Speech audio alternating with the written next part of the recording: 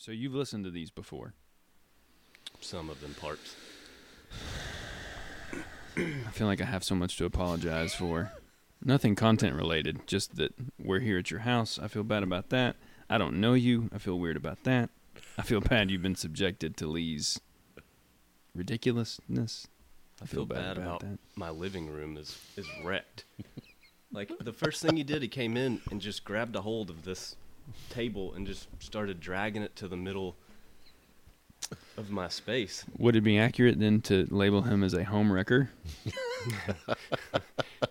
No, that is not accurate.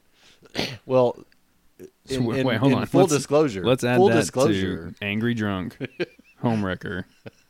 There's got to be a fourth. No, in the interest of transparency, you should know that before that, literally right before that, Clint said, "Make yourself at home."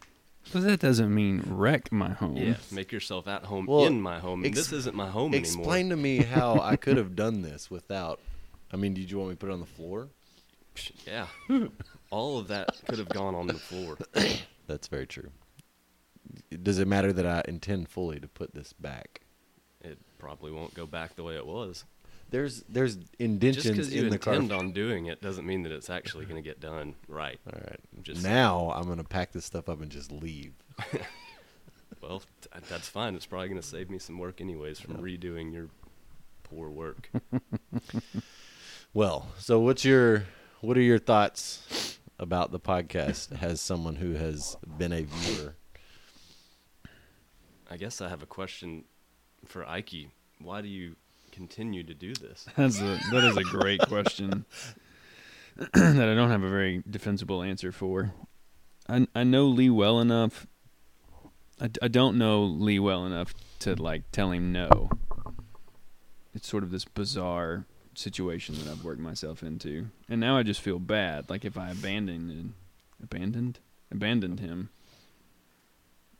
You know, it's the economics of the guilt of abandoning him is only now slightly 51 versus 49% aggravated that I have to do this.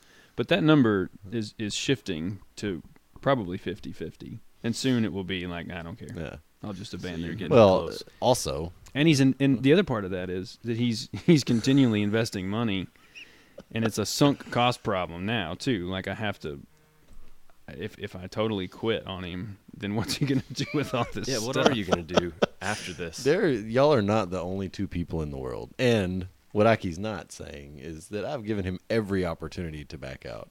And I wouldn't have my feelings hurt. It'd just be me and Big Clint here talking.